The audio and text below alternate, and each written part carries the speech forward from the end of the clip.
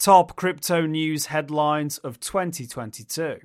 On New Year's Day, the market capitalization of crypto assets totaled $2.4 trillion. At present time, it has declined 64% to $845 billion. Plenty of events dragged everything down this year. So here are some of the top crypto headlines of 2022. Jack Dorsey activated Bitcoin Lightning Network payments in Cash App. In 2022, Jack Dorsey continued his support of Bitcoin and its most popular scaling solution, the Lightning Network, by adding support for Lightning Network payments to his popular peer-to-peer payments app, Cash App. Simply due to the enormity of Cash App, this instantly became one of the most important adoption events in Bitcoin's history. Cash App serves 50 million monthly active users. To help promote the launch, Cash App promised free Lightning Network transactions. Professional basketball player Klay Thompson offered to give away $1 million in Bitcoin over Cash App. Terra USD depegged from the US dollar and crashed to $0.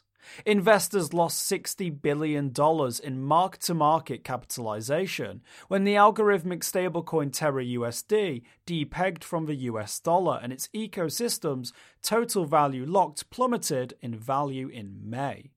At first, founder Do Kwon seemed optimistic that Terraform Labs and the Luna Foundation could stabilize the situation.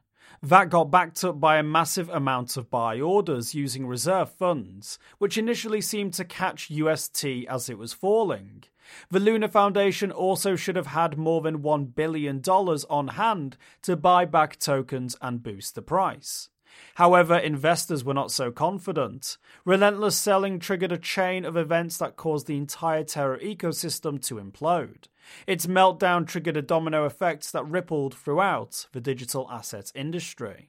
Former Securities and Exchange Commissioner Director William Hinman made millions from a pro-Ethereum firm.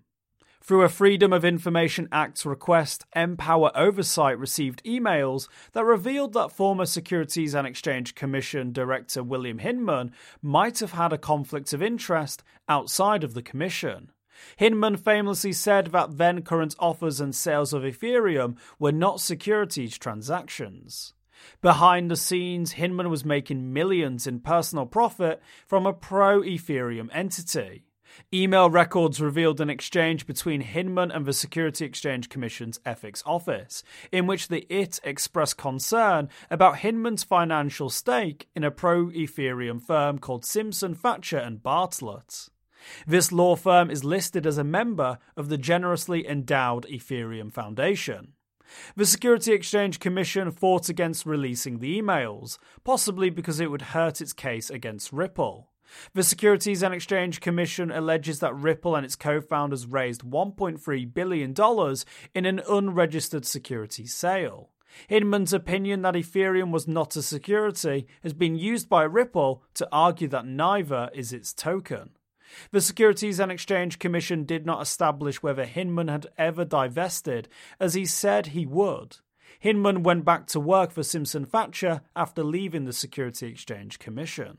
The Bitcoin Mining Council published the industry's first energy usage disclosure. In the first quarter of 2022, the Bitcoin Mining Council published the results of the largest survey in Bitcoin mining history. Industrial-level mining operators claim to be sourcing 64.6% of their power from ecologically sustainable sources. Council respondents represented approximately half of Bitcoin's hash rate at the time. The report was a response to environmental concerns about proof-of-work consensus. Politicians and environmental activists have often criticized Bitcoin's energy usage. A recent White House report indicated that Bitcoin mining uses between 0.4% and 0.9% of the world's energy. Three Arrows Capital filed for bankruptcy. The hedge fund by Carl Davis and Sue Shu, Three Arrows Capital, filed for Chapter 15 bankruptcy in early July, becoming one of the first big bankruptcies this year. Top creditors included Voyager Digital, Celsius Network, and Genesis Trading. Filings revealed that it owed creditors approximately $3.5 billion. Its bankruptcy was initially blamed on Terra's collapse. Its founders have remained relatively silent. Creditors and liquidators accuse them of going into hiding after filing the bankruptcy. Celsius filed for bankruptcy. In July, Celsius Network became one of the casualties of Terra's collapse due to its large exposure to the Terra-based lending app Anchor Protocol. Celsius had managed to yank $500 million in assets out of Anchor Protocol before it collapsed.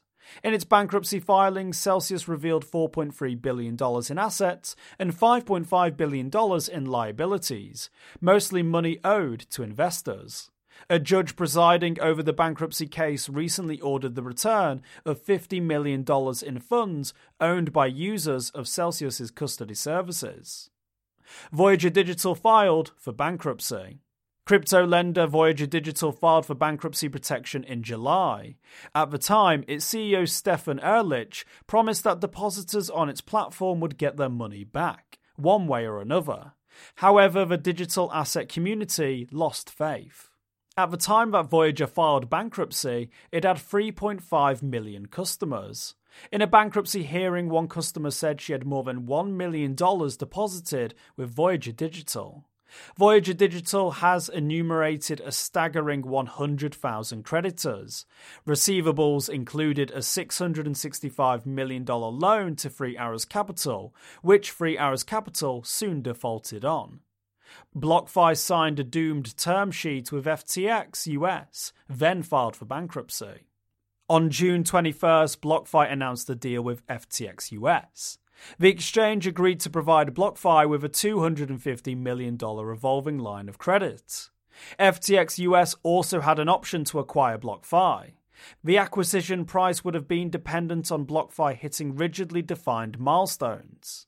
In the end, FTX filed for bankruptcy protection, and so did BlockFi. WNS sued GoDaddy over its sale of the Ether.link domain. The company behind Ethereum name service sued GoDaddy over an allegedly improper sale of the Ether.link domain to Manifold Finance. ENS claims the domain's registration should not have expired until July 2023. Ethereum name service is responsible for the .ether domains, occasionally seen on Twitter accounts. Vitalik Buterin and the individual behind the Bored Elon Twitter account have .ether domains. Ethereum name service provides a way to send Ether to addresses without having to copy and paste a string of letters and numbers. Ethereum changed its consensus method to proof of stake, completing the merge.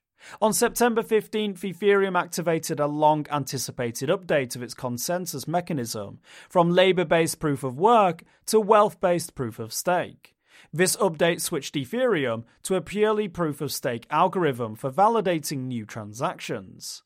It claims the update reduced its energy usage by 99.95%. The merge integrated Beacon Chain, which initially ran parallel to Ethereum's mainnet. Beacon Chain included the consensus logic and block logic protocol that the mainnet now uses. Sam Bankman-Fried hilariously claimed that FTX has $1 billion for acquisitions. As part of Sam Bankman-Fried's attempt to position himself as the JP Morgan of crypto, or somebody who could bail out troubled crypto companies, he never was, he announced the $1 billion fund for acquisitions and bailouts in September. FTX filed for bankruptcy. FTX filed for bankruptcy on November 11th. Bankman-Fried stepped down as CEO. Court documents revealed that it had $1.24 billion in cash and owed $3.1 billion to its top 50 creditors when it filed for bankruptcy. John J. Ray III, a restructuring expert best known for overseeing the Enron bankruptcy, took over as CEO. A list of its biggest 50 creditors had most of their identifying information redacted. FTX customers complained of having their assets frozen on the platform. Firms like Genesis Trading and BlockFi paused withdrawals in the wake of FTX's bankruptcy and freezing of withdrawals. Genesis Trading halted withdrawals. In the wake of FTX's bankruptcy, Genesis Trading paused withdrawals. A Q3 2022 report indicates that it was owed $2.8 billion in active loans. It denied having made any losses to FTX or having any large exposure to FTX's native FTT token. but did admit trading on it. It said it had $175 million locked on the FTX platform. BlockFi filed for bankruptcy. With FTX's bankruptcy, its deal with BlockFi evaporated. This forced BlockFi to file for Chapter 11 bankruptcy. The filing lists more than 100,000 creditors. In a press release issued by BlockFi, it said it had $256.9 million in cash on hand, which it said would be enough to pay the bills while it went through restructuring. Gemini Earn attempted to extract money from Genesis Trading. When Genesis Trading froze withdrawals, one of its big partners, Gemini Earn, was forced to do the same thing. Genesis Trading had been Gemini Earn's lending partner. Gemini announced that it was attempting to recover the $900 million that Genesis Trading owed. It formed a creditors group that will coordinate efforts to get the money owed by Genesis Trading back. Do Kwon became a fugitive after Terra Luna collapses to $0. After Terra's collapse, South Korea issued an arrest warrant for Do Kwon, revoked his passport, and asked Interpol for assistance. He had been in Singapore at the time, he fled to Dubai, and authorities now say he could be somewhere in Serbia. He recently taunted police, inviting them to have a meeting. The Security and Exchange Commission and Justice Department filed charges against FTX. The Securities and Exchange Commission and Justice Department cited allegations that FTX mishandled user funds and violated securities regulations.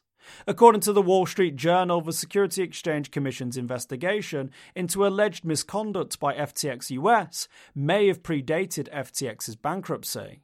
However, it expanded its investigation in the wake of the bankruptcy.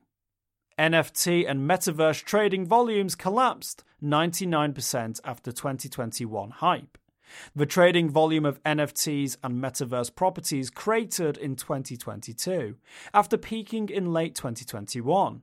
The Sandbox's land trading volume dropped by 99% from January to September. Metaverse properties' native tokens dropped in value by an average of 75%. Major NFT collections are similarly plummeting from all-time highs. NFTs that previously sold for millions of dollars in Ether may be worth only a few $1,000s now. Even the enthusiasm for Ethereum name service domains has waned, though GoDaddy's allegedly improper sale of the ether.link domain likely didn't help.